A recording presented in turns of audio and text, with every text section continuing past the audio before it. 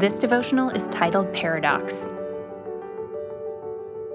Therefore I am well content with weaknesses, with insults, with distresses, with persecutions, with difficulties for Christ's sake. For when I am weak, then I am strong.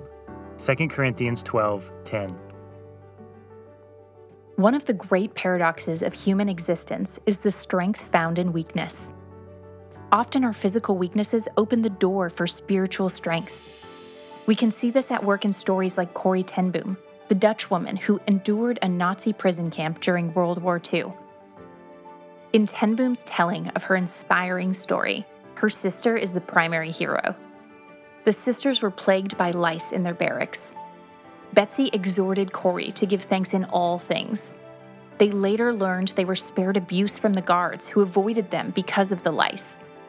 Corrie's bitterness melted away. She learned her sister had been correct. The weakness of the lice gave them protection from the guards. More importantly, Corrie learned a spiritual lesson that helped her develop into a woman that inspired the faith of many. There is a kind of strength that transcends muscles and money.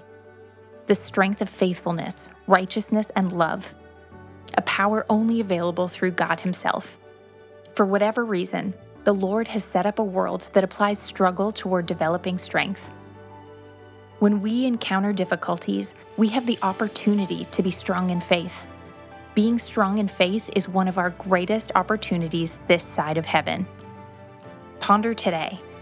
We ought not go looking for trouble, but neither should we fear it.